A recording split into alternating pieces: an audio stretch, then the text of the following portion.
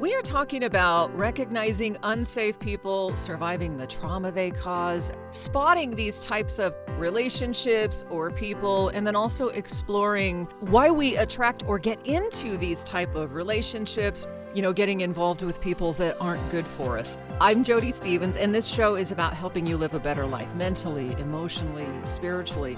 If you like this program, I would be so honored if you would leave a review on iTunes or whatever app you're listening through. You can find other encouraging resources, my healing blog, my identity course, as well as this podcast right there on my website at jodystevens.org, Jodie, Stevens with a V.org. I'm excited. I'm talking with my friends Corey Mendoza and Lori Lara. We've all met through the speaker circuit through a great ministry called Sisters in the Spirit. And Corey and Lori, which rhymes, by the way, which I think is cool. You guys are both amazing teachers and communicators. Corey, I can't wait for you to share your amazing story. Lori, you've been on this podcast before. I've taken your self-defense course. And so it was just so fun that we all got together through speaking at the Sisters in the Spirit. I know for me personally, I've been there. I've attracted the unsafe person. I've been the unsafe person. Praise the Lord, He's brought healing into my life, and that has also helped me to be able to recognize it as well and to do more research into it. So I guess what I want to say to you ladies is we're definitely not coming to you telling you something that we haven't walked through, right? Exactly. 100%. I like to talk about why it can be hard to spot unsafe people. I think that's something that we all struggle with. I know for me, I experienced in my life, there was some past trauma. It was almost like my people picker was broken. And so I would attract kind of just these dysfunctional relationships and things like that. But I didn't really know what I was doing because it seemed so familiar to me, because of the way that I was raised. I would say that the whole unsafe person, what you said, Jody, about you used to be that unsafe person, I completely relate to that and wouldn't have been able to name that.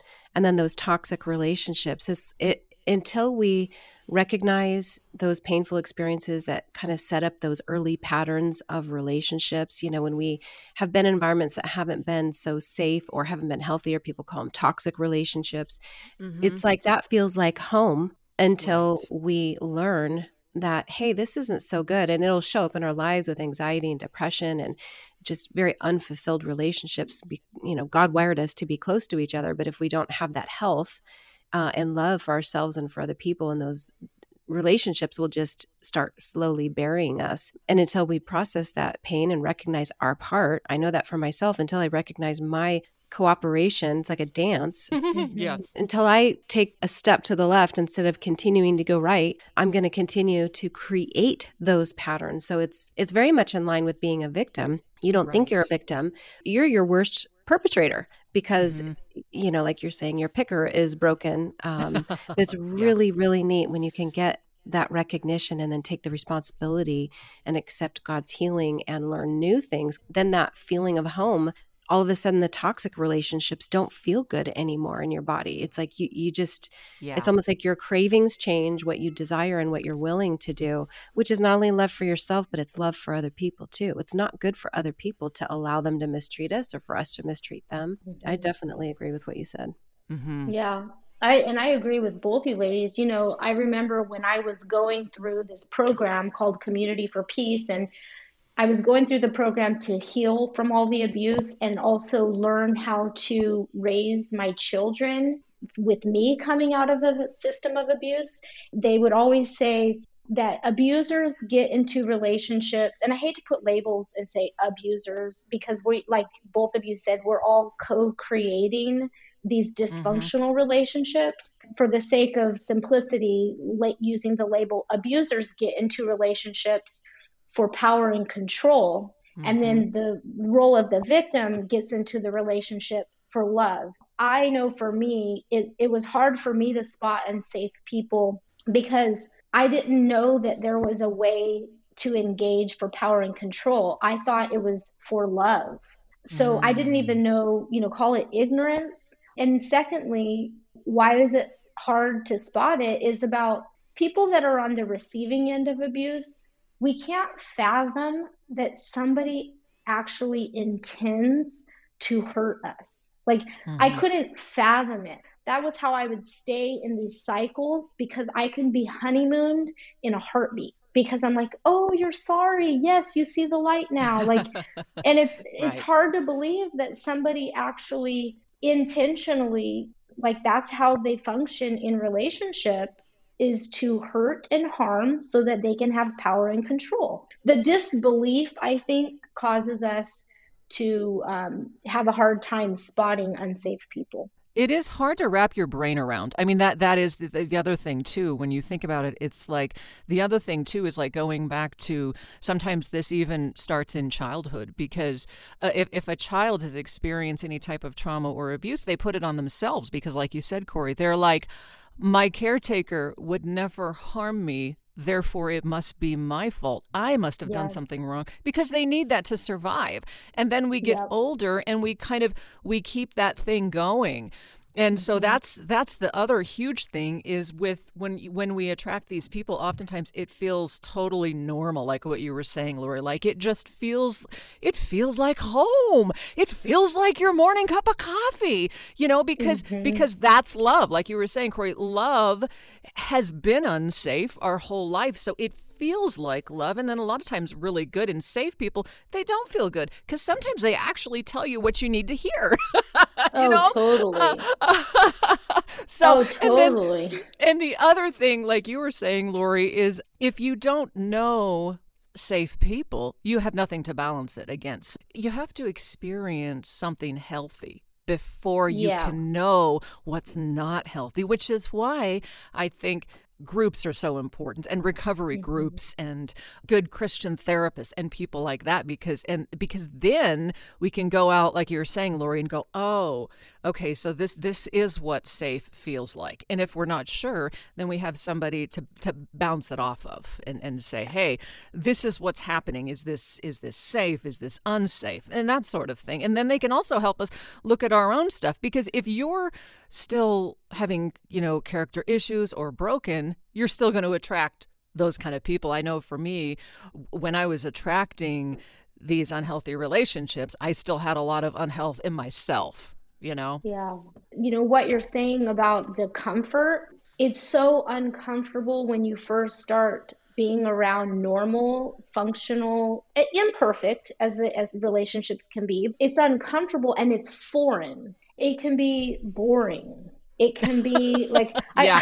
I remember my children's father, he was so possessive and jealous and controlling. So when I then, after divorce, was in a relationship where the person who I was with was not jealous and controlling, I didn't feel like he loved me, Yeah. Yeah. because Hmm.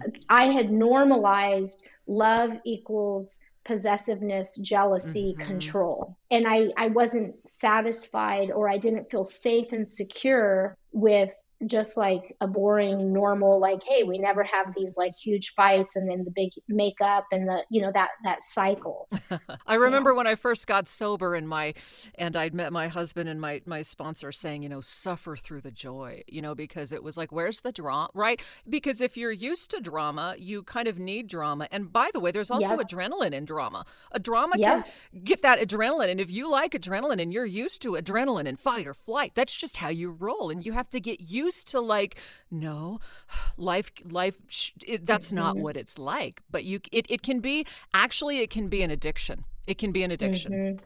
And it takes time to retrain our brains and make those new connections, those new neural Yes. connections in our brain, where we actually then that becomes that sense of well-being is associated with calm, loving interaction through communication, not in that adrenaline bathed circumstance.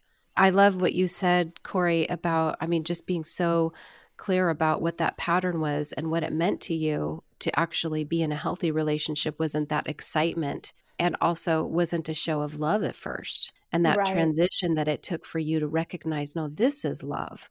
This is Hmm. loving behavior, the other thing. And it's almost like you have to move away from, this goes back to your point, Jody, about being in relationship with other people and hearing other people and their stories, which is so healthy to get out of isolation, especially if you're in an abusive relationship, to be able to, and which is the number one thing that's usually cut off is access to other people. Yes. Yep. And being able to have that life on life where you start like, oh, you mean you're not afraid, and right by your phone and checking, and the whole mind reading thing. And I guess we could look at dysfunction in relationships like on a spectrum. On one hand, there's just the mild dysfunction that we all have in all of our relationships. And then on the other end of the spectrum would be full on abuse. And being able to spot ourselves on that continuum in all of our relationships with ourself, we can be very self-abusive. I know I was very self-destructive for the first few decades of my life. I didn't understand why, but that was that whole craving of that, and being in that whole cycle with myself, because I didn't know what to do with all of that anxiety and that pain that I was keeping down. And it really required me having a breakdown and being like, I need to be able to take care of my kids, and I can't function, and I need help. And being able to break out. And for me, some of the most helpful relationships were actually with counselors. I needed legit counseling to help me understand what is healthy. I know, Jody, you've talked about, the Boundaries guys, Henry Cloud, and being able to hear them and read that book, Boundaries, which was just this lighthouse in a storm that I've never even heard of. And Boundaries actually felt really mean to me at first. It felt like I was being mean to the people that I loved by setting healthy boundaries. Health actually felt mean, and that I was causing hurt. And it just took so long for me to realize, no, that isn't love, and that's not healthy, nor is it sustainable. Yeah. Oh, yeah. Totally. One common thread that all three of us have been talking about is the power of being able to name something. And a therapist once told me, she's like, Corey, if you name it, you can tame it. And there's just something really powerful about being able to name these things. And some of the people that will be listening to this, we might be dropping phrases and calling things. People don't really know what it is until it's named. Somebody gave me a book, Boundaries. And then at my church, they had boundaries classes. I go to the class. The whole time, it was like my mind was exploding. And I experienced a very similar thing as you, Lori. I thought I was mean, I literally took that class 5 times in a row. It was so foreign to me growing up in an alcoholic home, so much dysfunction, like boundaries. It was kind of like, oh my gosh, I see the light, but I'm like at kindergarten level with being able to implement any of these concepts I'm hearing in this book. But, just to circle back, I think it's very powerful when we start naming what is an unsafe person, what are unsafe characteristics, what's the part that I play, what are these patterns? Jody, you mentioned that dysfunctional relationships, it can become an addiction. Part of breaking addictions are patterns, but part of breaking a pattern is to be able to name it. So I thought it might be useful if I share what I now use routinely to make sure that I'm not co-creating new dysfunctional, unhealthy relationships. And the way an abusive or dysfunctional relationship functions, there's those 3 stages. The first stage is the honeymooning. Yes. That's the, luring you in. That's where the power and control person says and does things that causes the person that's desperate for love to engage and almost like salivate at the mouth, like, oh, what, you think I'm pretty? Like, oh, you like me? Oh, you bought me a gift? Or, oh, and we feel so special when we're getting honeymooned. We live for the honeymoon.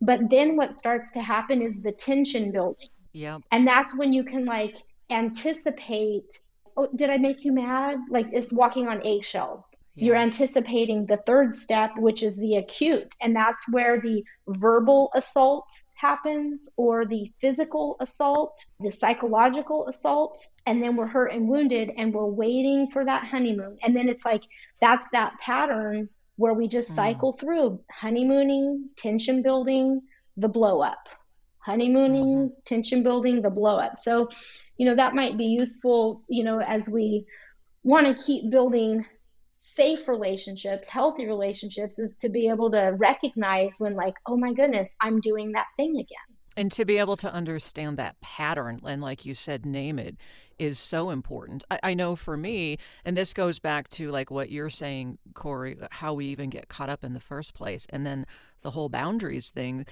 I was very much taught indirectly to stuff my instincts, ignore my feelings, or they were very much invalidated. So it wasn't intentional, but it was just a lot of don't feel that way. We don't know why you feel that way. You shouldn't feel that way.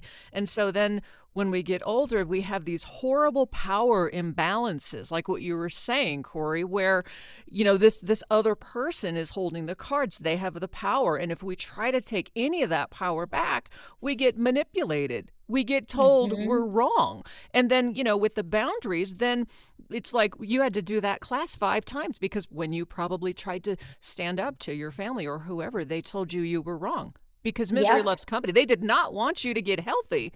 And so everything in you is screaming this, I can remember literally being in therapy and I knew I was codependent and I knew that I just needed somebody to tell me what to do. Because every time I would try to have a boundary, I couldn't think about what I needed. All I could think about was how they would react. Okay. Yep. And so this therapist just kept saying, that's not your problem. That doesn't matter. And I just could not.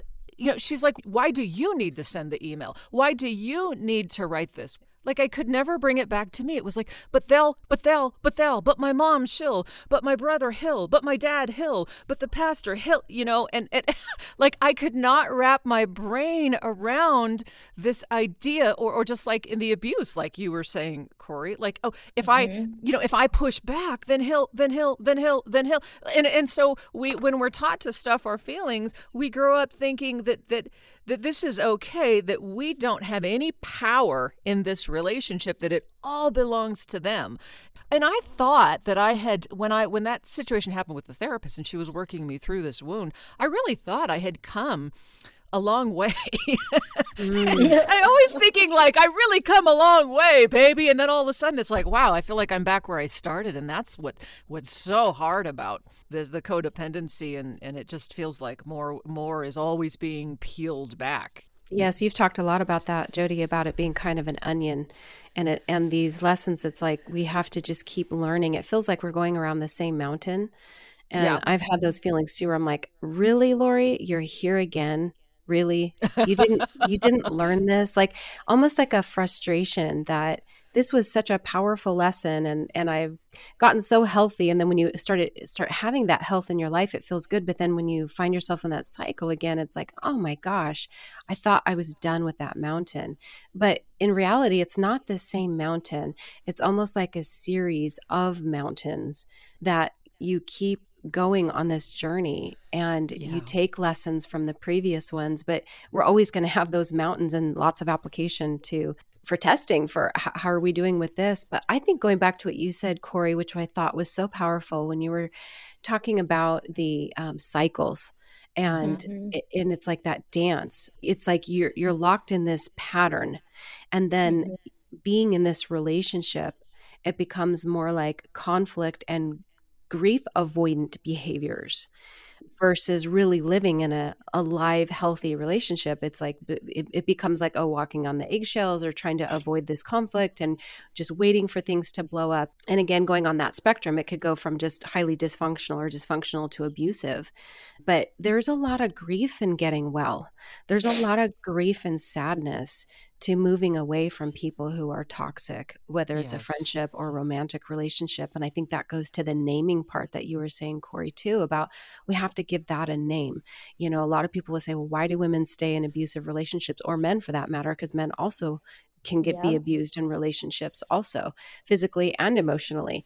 But, why do they stay? And until we really, not why as in judgment, but why as in really getting curious, what are those reasons? Because there are reasons that maybe people from the outside see it as excuses, like, and judgment, because they don't understand the dynamic. And they also don't understand that in that relationship, it isn't all bad. And that's hard to say, especially if somebody is extremely abusive, but the person experiencing the abuse isn't just experiencing abuse oftentimes. Sometimes it is just abuse, but a lot of times it's a mix of good and bad. It's just that Oh, the bad parts absolutely. are so extreme. So getting healthy, there is an emotional price to getting healthy.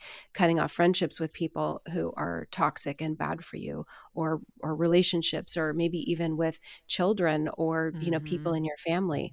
And that's really hard. That's an important stage of becoming well and getting healing, is being able to look at that sadness and allow yourself to process that, because there's a lot of tears there, especially if it's a close relationship. Yeah. Absolutely. The grief and the sadness piece, grief has to begin when we can even look at the truth. It's so hard to believe that if we are in an abusive relationship, that that person does not love us. Because of the good Yeah. and the bad, it's hard to believe that.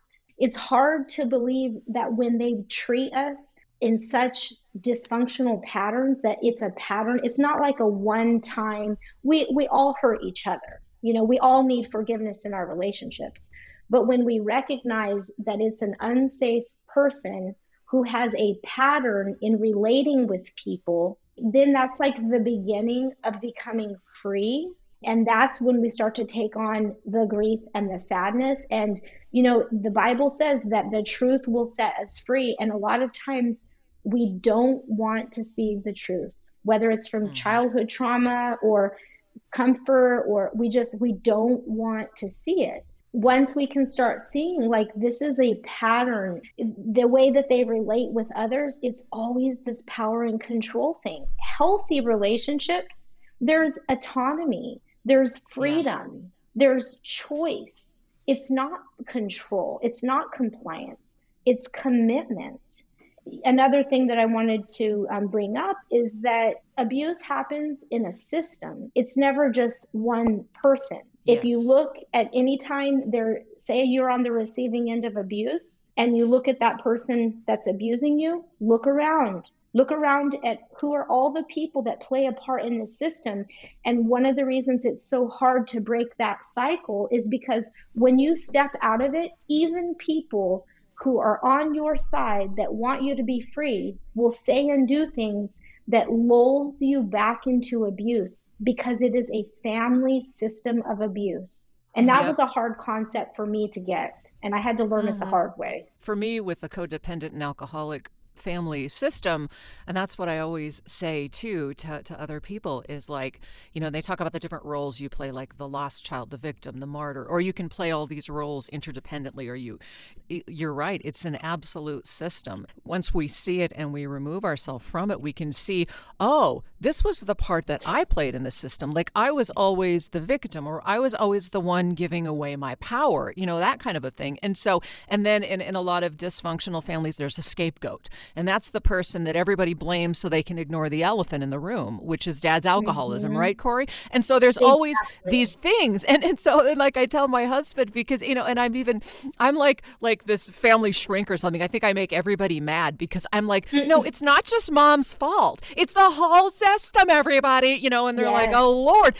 Once you remove yourself from the system, there's going to be a lot of blowback, because what it does is it exposes the system for what it is, right? Yes, you, exactly. you know?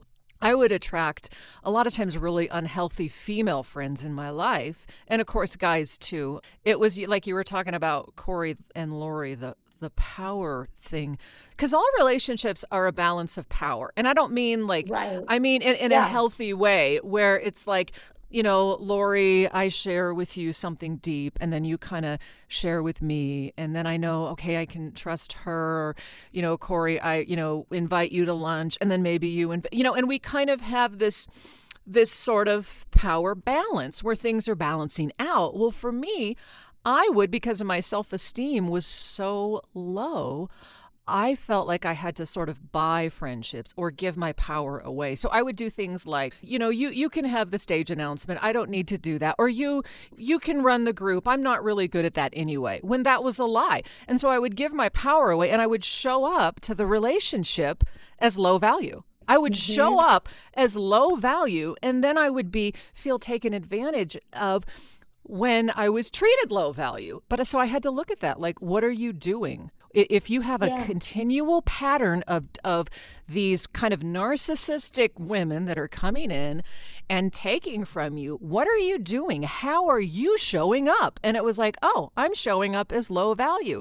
And that was the hardest thing to look at. I mean, that just crucified me, like, over and over. Oh, I'm going to cry because I just kept doing it. And then I was like, God, please heal my self-esteem. And then to actually try to stand up for myself, it felt like I was going to die. Like, it felt like I would be destroyed. And they say that with like kids of narcissism and stuff like that, that like they feel like if they're a human being with any power, they will be destroyed. So with codependency, you confuse love and self-pity, and love and self-pity are very different. And I would be like, well, you can't love me because I'm not good enough, but here, feel sorry for me. You know what I mean? And just to get out of that victim mentality was the hardest thing for me it was so hard. I mean, so hard.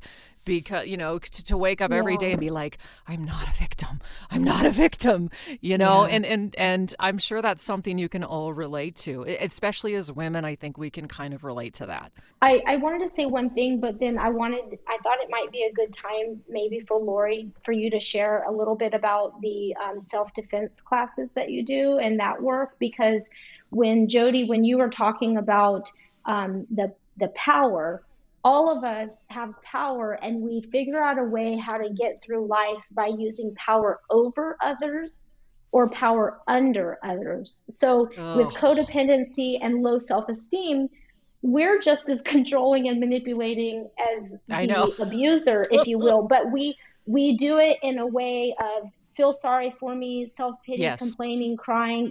It sounds so weak, but honestly, it's just as misused as the bully on the playground who's using the dirty looks, the punching, the pushing, the teasing, using power over. But truly healthy relationships, it's power with. And that's where I'm going to show up 100%. I'm going to be vulnerable and courageous to say something as simple as, I don't want Chinese food for dinner. I know in my relationship with my husband, I will start to build up resentment because it's something so silly, but it's like he always wants to go to the same 3 restaurants. And then all of a sudden I'll like blow up at him, like, we always go where you want to eat. But I realize my old pattern of giving away my power, people pleasing, making it easy for everyone else. Like, so I'm using power under, but the goal is power with and autonomy. So both parties should be able to voice up. The people that are so used to giving their power away, we have to build up the muscle of being seen and inconveniencing people. And then the people that are so used to power over, they have to get used to, guess what? The world doesn't revolve around you. How about you ask other people? Like my husband's amazing. He's most loving guy. And at the same time, he likes what he likes. He's a creature of habit, and he literally will be like, oh, so it's your birthday, so do you want to go here? And it's like, those are the same 3 places we always go. Like, make it easy for me to actually have my own opinion here. Poor Rusty, I can't believe I'm throwing him under the bus like this.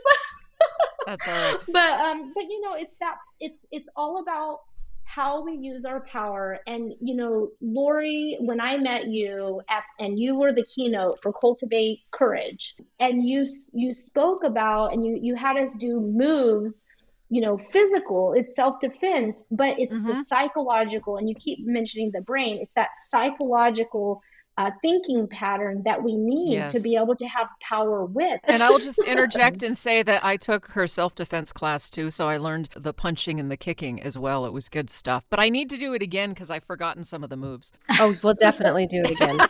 I know. I have a home gym now, so I have this whole upstairs where there's like mats on the floor. So, if you ever want to host a little self-defense class at my house in Reno, just come on over. Let's do it, because nothing will cure you from not being assertive, like kicking and hitting in a safe environment. Let me tell you, it would be almost impossible to remain unassertive after you can do that. It was actually part of my own recovery was taking that first boxing class. You know, I had gained 40 pounds in a depression. I was just so lower than low, and just being strangled by just childhood trauma and unprocessed emotion and just all of those things. And in counseling, learning about taking care of myself. And I'm like, what's that? What is self-care? I mean, it was such a foreign concept, and it felt selfish at first to consider myself. And thinking about what you were saying, Corey, just a second ago about kind of making room for yourself. It's that taking responsibility to assert yourself healthfully. You know, and I can relate. I mean, even just your example of the restaurants, by nature, I'm very flexible and not super preferential when it comes to like, hey, where does everybody want to go to eat? You know, I'm really fine, except for I don't like sushi. I don't like raw food. So as long as it's cooked. No, like, girlfriend, we're gonna have to retrain you. Okay, I know people think I'm just crazy, but I really don't like that. So that's kind of where my boundary is. But part of it is it really doesn't matter to me where we go for dinner. But in certain instances, for me to assert myself when I do want to have certain things, being able to make those wishes known and have them be equally important as the people around me. And so then I don't have that feeling of being neglected when really I'm the one perpetuating the neglect. And expecting other people to mind read or just to intuitively be the way that I am. And of course, that's just part of self-development and growing, is realizing, oh, people don't think like I do. And they might have a completely different experience of our relationship than I am. And just dealing with that resentment. But it really starts at taking ownership and responsibility I am responsible to communicate my boundaries.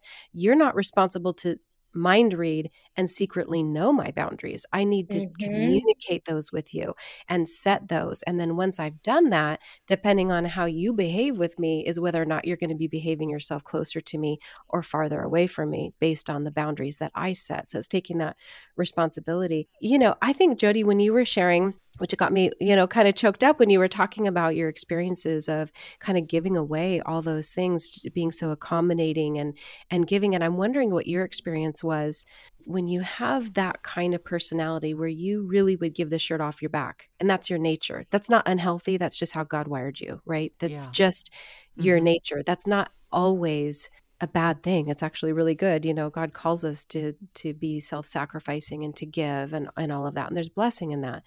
But once you have a friendship where that's reciprocated, like that comes back, for me, it was developing healthy friendships. It's like the heavens parted. I know. I'm like, what? You mean you're fine with doing this or having that, or you're going to call me and ask me how I'm doing? It was so mind-blowing to feel healthy relationships, or that sense of trust of I'm going to share something with you. And when I hang up the phone, I'm not going to be kicking myself that I shared that. I'm actually going to trust that you're not going to share that with other people, that feeling of safety. Have you experienced that with healthy relationships? Oh, yeah. Yeah. And it was totally amazing, because that's like why I say, if you don't know what safe is, you're going to continue in unsafe, you know? Yeah. And so often when we try to have boundaries, like you guys were talking about, just where you want to go to eat, if you grew up with your boundaries always being crashed, to stand up for yourself means I'm going to get accused of being selfish. I'm going to get, like, all these things are going to happen to me. I'm not going to be loved anymore.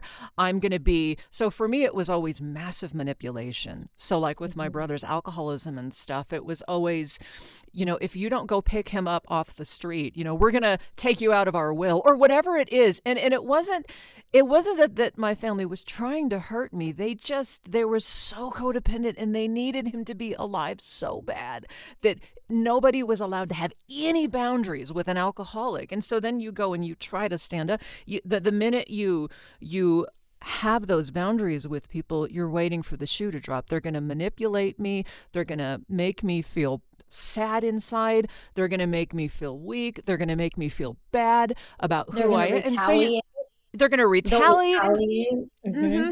And if you're with a manipulator, it's very hard because for me, I'm not a great debater. I'm pretty plain spoken. Like, I don't do well when I know someone's real manipulative. And so it's easier for me to just shut down because I can't hold my own sometimes because I get so triggered that I just want to shut down when I know somebody's manipulative.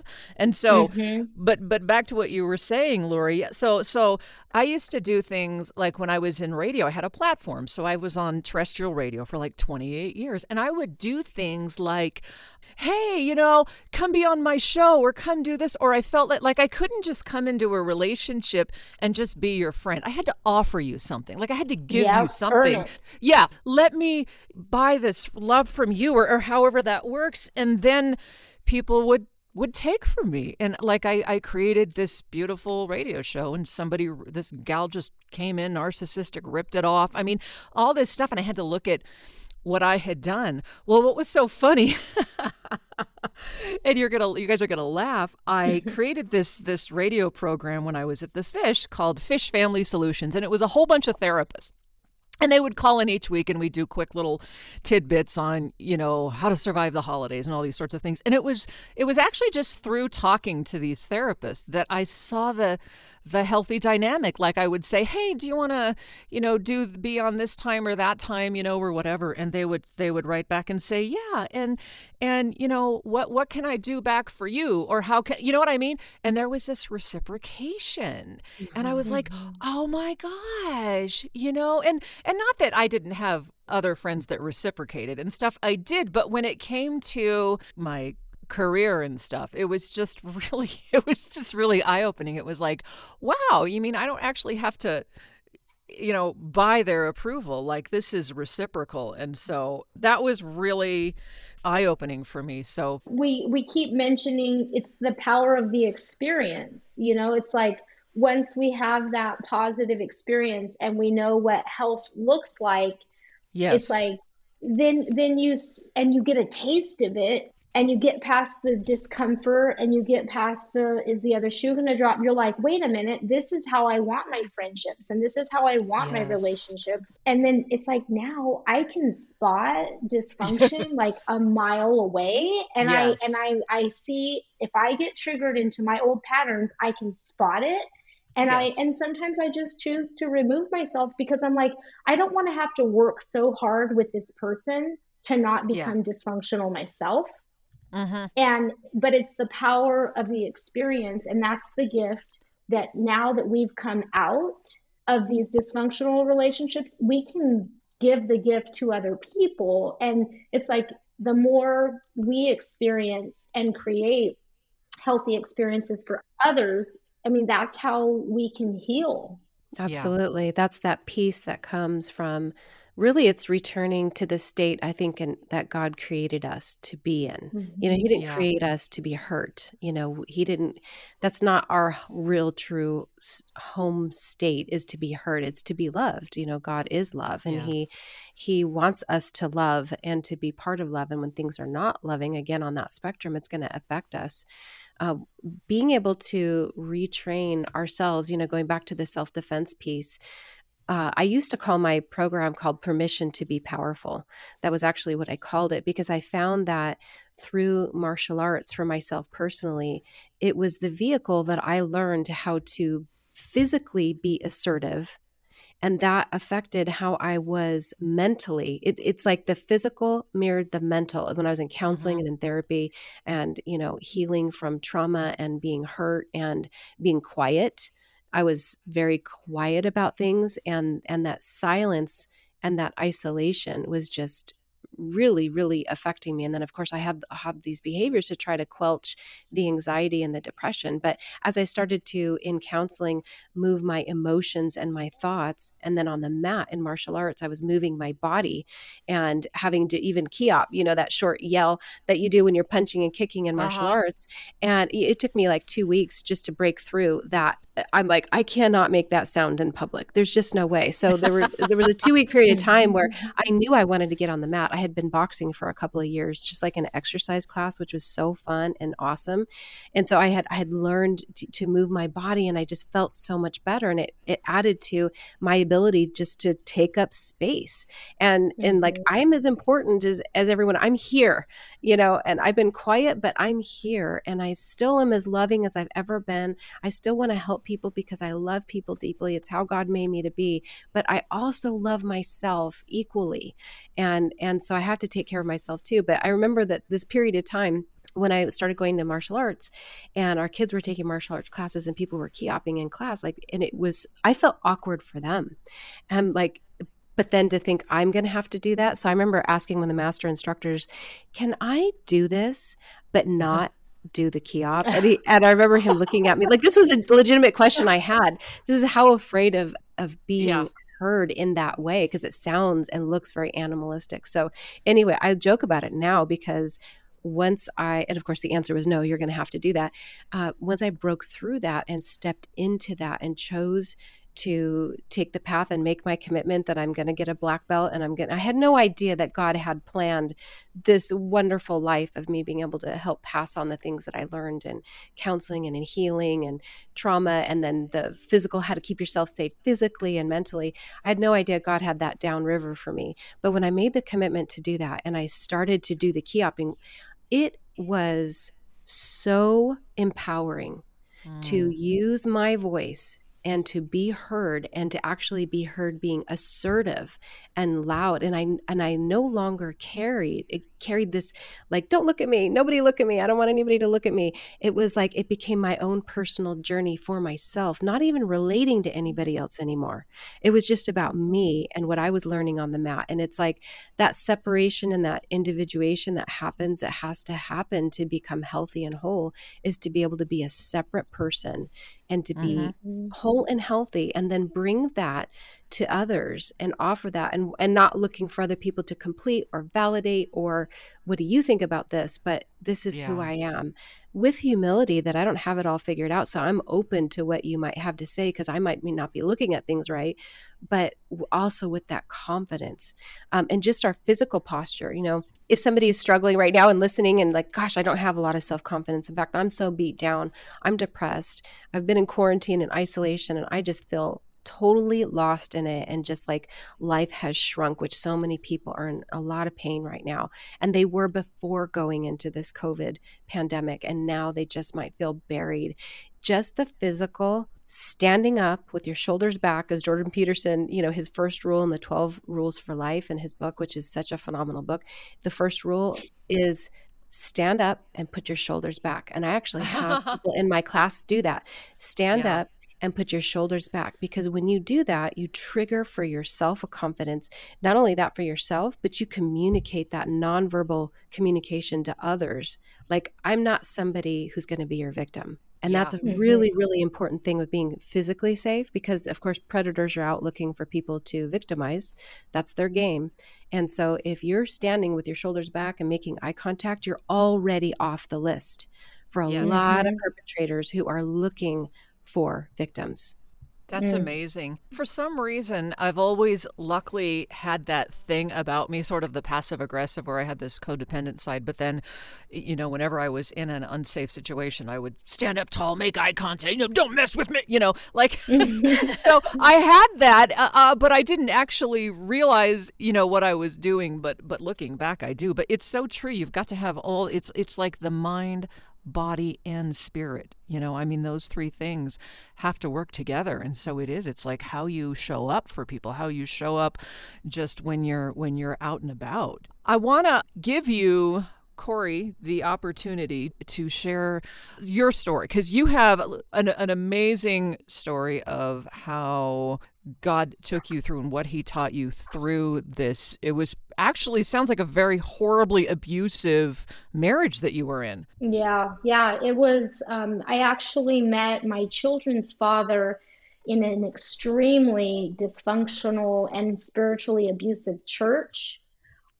He was a leader in the church, 6 years older than me. Our our relationship began sadly through sexual abuse. I mean, it took me years to even be able to name that because I thought that it was my fault how we started.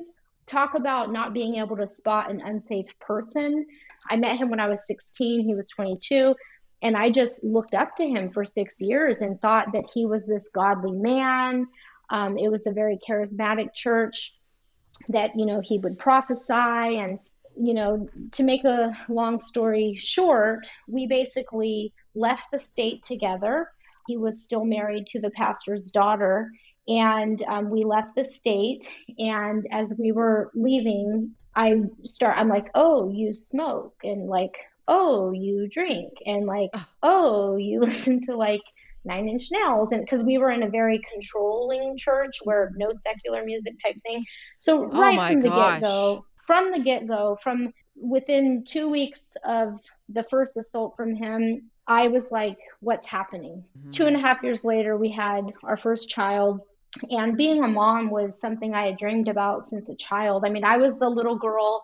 You know how there's certain little girls, they're into stuffed animals or they're more tomboys. Well, I was the little girl with the baby dolls, pushing the baby carriage down the street. Like, I dreamed of being a mom. Well, being a mom in an abusive marriage was actually a nightmare. I had 2 children by the time, just before I was 24, I had my son. So I had my daughter first and my son. I'm telling you, I did everything to hold that marriage together and to raise my children. I didn't believe in divorce. My parents are still married today after 40 years. My grandparents were married for over 60 years. I did everything.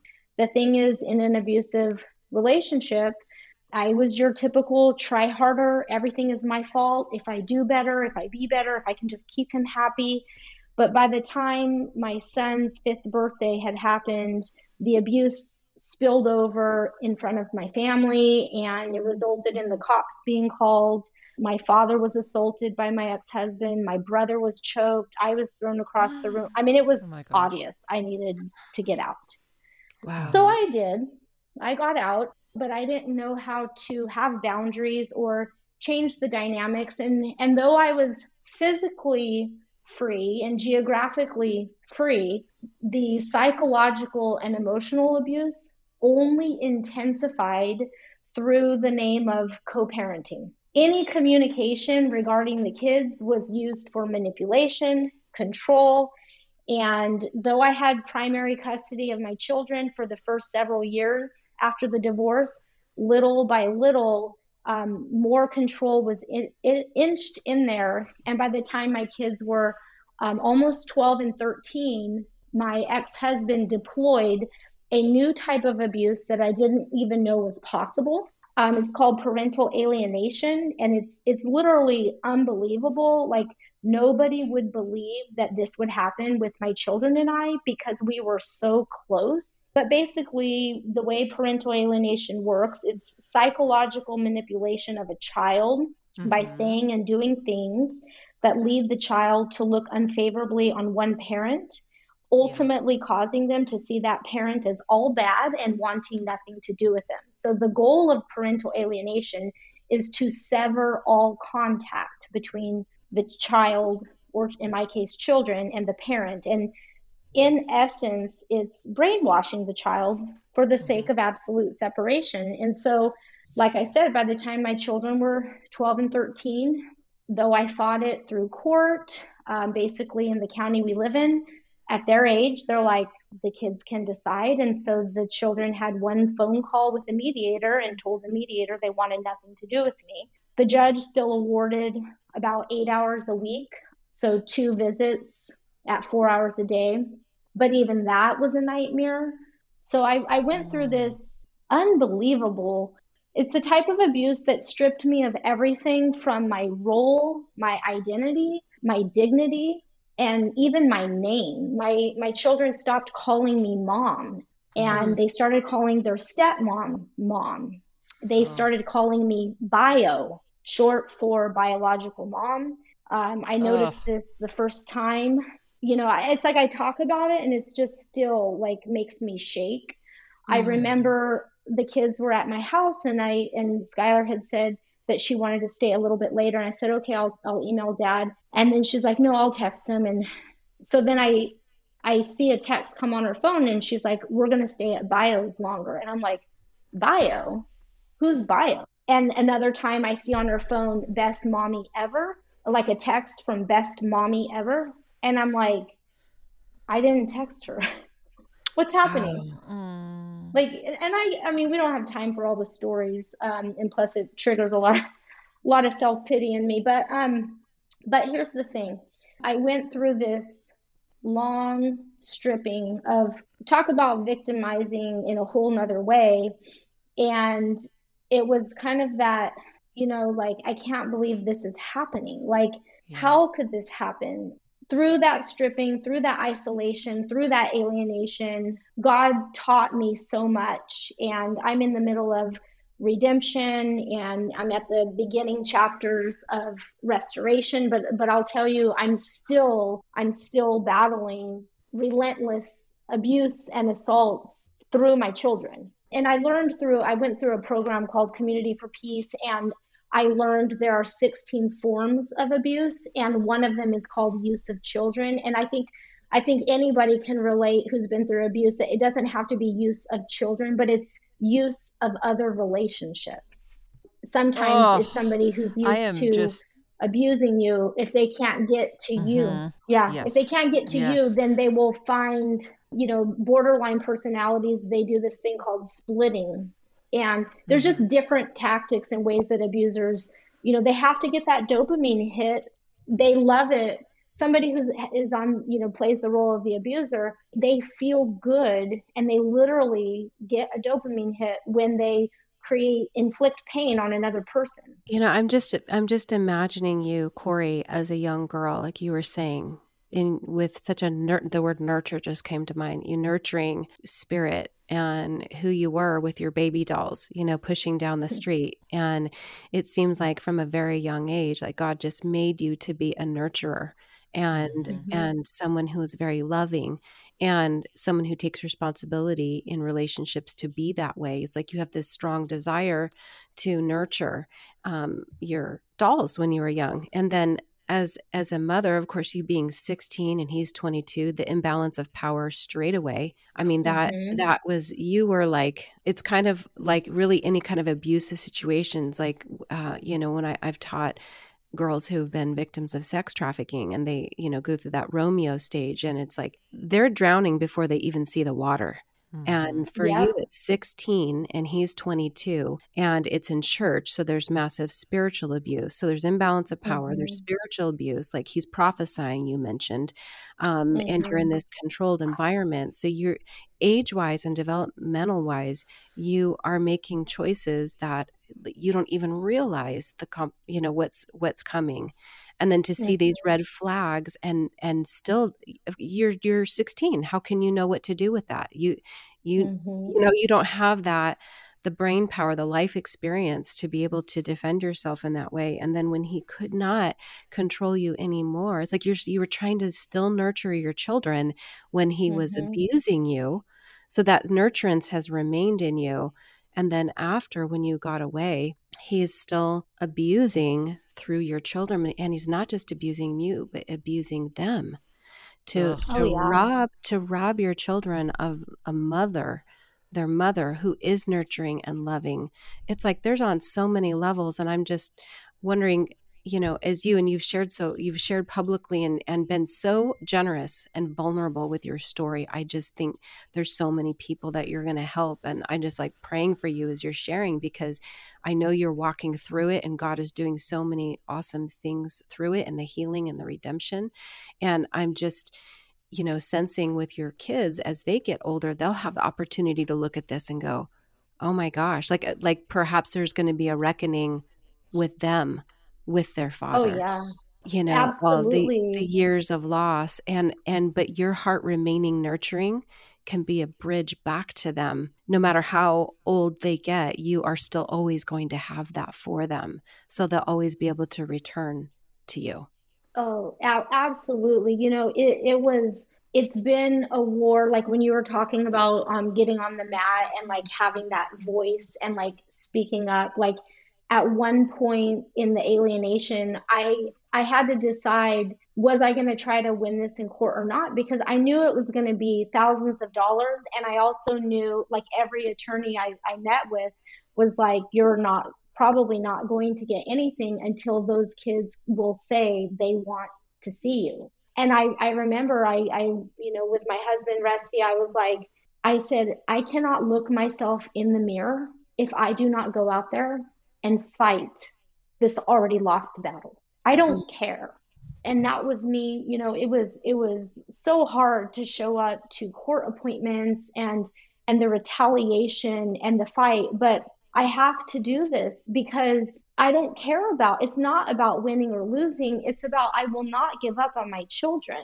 God showed me a lot of things. And one of the things that he showed me is that, well, he told me one day in church, he's like, Corey, I'm taking you out, all the way out, and they will follow you. And that's the thing. If anybody who's listening on this podcast is in an abusive relationship, it's up to us to step out of it and to grieve reality and to pay the retaliation. Like, we have to overcome whatever cost it is for the sake of liberation. And so it's like, I know as a mother, I have the authority over my children through prayer, but I also don't want to be in a dysfunctional relationship in terms of it's their life and it's their choice. And at some point, they are going to have to see themselves worthy enough to not be in a power and control relationship. And so I've modeled a way like, hey, I've stepped out, and if you don't want to,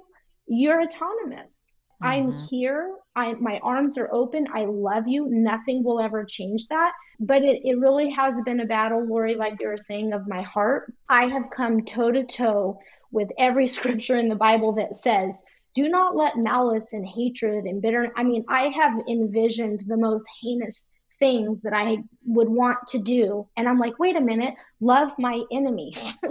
And so I've had to be in a battle of, okay, God, I have flesh. I need you to renew my heart, renew my spirit, replace hatred with love. And I routinely pray for blessings for the people that have hurt me, for their dad, their stepmom, their paternal grandmother, the whole family system that's like created this. And I pray, God, bring godly influences into their lives. Let them feel your love so much that any retaliation they have dissipates, because when we're overflowing, receiving God's love, we don't want to hurt other people. We're abundant. It's definitely, I wouldn't wish this on anyone else. At the same time, I know that God, he only allows things that, it's funny, people always go, God will never give you more than you can handle. And I'm like, I'm like, God gives us more than we can handle. So we stop relying on ourselves and we get the gift of receiving his supernatural grace and power. And that's been my situation. If God gave me what I could handle, I would be dead right now. Because if it wasn't for him, I would be in a mental institution, a grave, or a prison, in that order, having gone through this. But because of him, I see the truth, and I have faith, and I have hope, and I know he has a plan for my children's lives, and he's going to take everything that's been wrong, and it's going to be used for healing, for redemption, for hope, for light, and for a path for others and my children. But it's not easy. Oh my goodness. I'm so sorry that this happened to you. And every time I've heard you share, I just say the same thing. I'm so sorry that this happened to you. And I picture you too as the little girl with the alcoholic father. So first of all, you were never parented. So this guy comes in and they're basically being like your dad. And I relate to that too, where I would attract these abusive type men. Luckily, I was able to get out before the hitting started and all those sorts of things, and God kind of saved me from that road. But it was the same thing because, I was looking for that father figure, and so I was always attracting the alcoholic or the unsafe man, or something like that. But one of the things that I just come into agreement with you with regards to God's redemption, because, and I hate to wish bad things on abusers, but I will say, when I look back at all the people I've attracted that have been narcissistic and those sorts of things, it's always, at least thus far, it has not worked out well for them. You know what I mean? Like, God says, vengeance is mine, and you cannot do that to people for very long. It will come back. I mean, there is just this wreckage behind you. And so I believe that, and would you say that this guy, was he borderline, or was he a narcissist or psychopath? Antisocial. Oh my word. Okay. Wow. And some borderline. Some borderline. Because I know some people like this. They'll stop at nothing, literally. And I know someone like this. She tried to divorce him, and he's a lawyer. And literally, it's like he just keeps going and going and going, and is trying to turn the kids away from her. It's relentless, but slowly, the children are starting to see. They're starting to see what their dad's doing, and they don't want to have anything to do with him. So you can see this starting to happen, but man, it takes what it takes. So I applaud you for just not giving in and not giving up. Because Corey, you are a true warrior. This is what a true warrior looks like, and what you're doing. This is prolonged. And just in hearing your story and listening to you, anybody who listens to you can sense the grace and the love that you have. It's so evident in just who you are. Just, it kind of comes into the room with you, and your kids know that, and they're going to know that. And, they're doing what they have to do to survive right now. And those behaviors and those survival tactics, you playing the long game, and I mean, like, not like in life's a game, but like you have a long term, this is legacy, what you're doing. Yeah. You're doing legacy work, and you are laying down the tracks for your children to follow a different legacy, regardless of what happens for the rest of the time on earth that you have with your children, or they have, or whatever. You are laying a different set of tracks for your family to live a different legacy, because you broke the chain, you broke the dance, you found a new way, and you have worked your way with the Lord's help to create a different model of life. And that peace that you have, even though there are so many tears, I imagine that we couldn't even count your tears. And, there's scripture that says that God, holds our tears in a bottle. I love that scripture. I think that's in Psalms. It's like he cares so much. It doesn't want you to feel this way, and he gives us his presence to help us sustain. But sometimes trials feel so overwhelming and insurmountable. And then we realize, oh, this is why I'm doing this. I need to put my eyes, like in, I think it's 2 Corinthians, the Apostle Paul tells us to put our mind on the unseen things, because the unseen things are eternal, and the seen things that we can see are temporary. So your focus on the unseen, in the spirit world, in the spiritual realm of our life, our life here on earth is temporary, but the work that you're doing is eternal. Thank you, Lori and Jody, and specifically thank you, Lori, right now you see what I almost did? I almost jumped past receiving everything you just spoke into my soul right now. Like, that is part of our healing and our recovery, is to receive these healthy relationships. And like, literally, Lori, you just modeled, and now I'm working on receiving. This is what a healthy relationship does. Like, just like the family system of abuse functions a certain way, well, we're part of God's family, and we are sisters in the spirit. We are brothers and sisters in Christ. This is how healing happens. There's so many little decisions throughout the day that we're either inching towards healthy, thriving relationship, or we are participating in an unsafe, unhealthy relationship. And so I just know that, listeners, it might be dynamics with kids, parents, siblings, bosses, coworkers, besties since high school, all these relationships, they are all opportunities for us to create a healthy connection or an unhealthy connection. And I know for me, from my situation, what I've learned these lessons through, I wish I could have learned them not with my kids, but I'm devoted to continually. You should see my library of books I've got. There's actually a book called Safe People by Dr. Clouden Townsend. And I actually have that book open.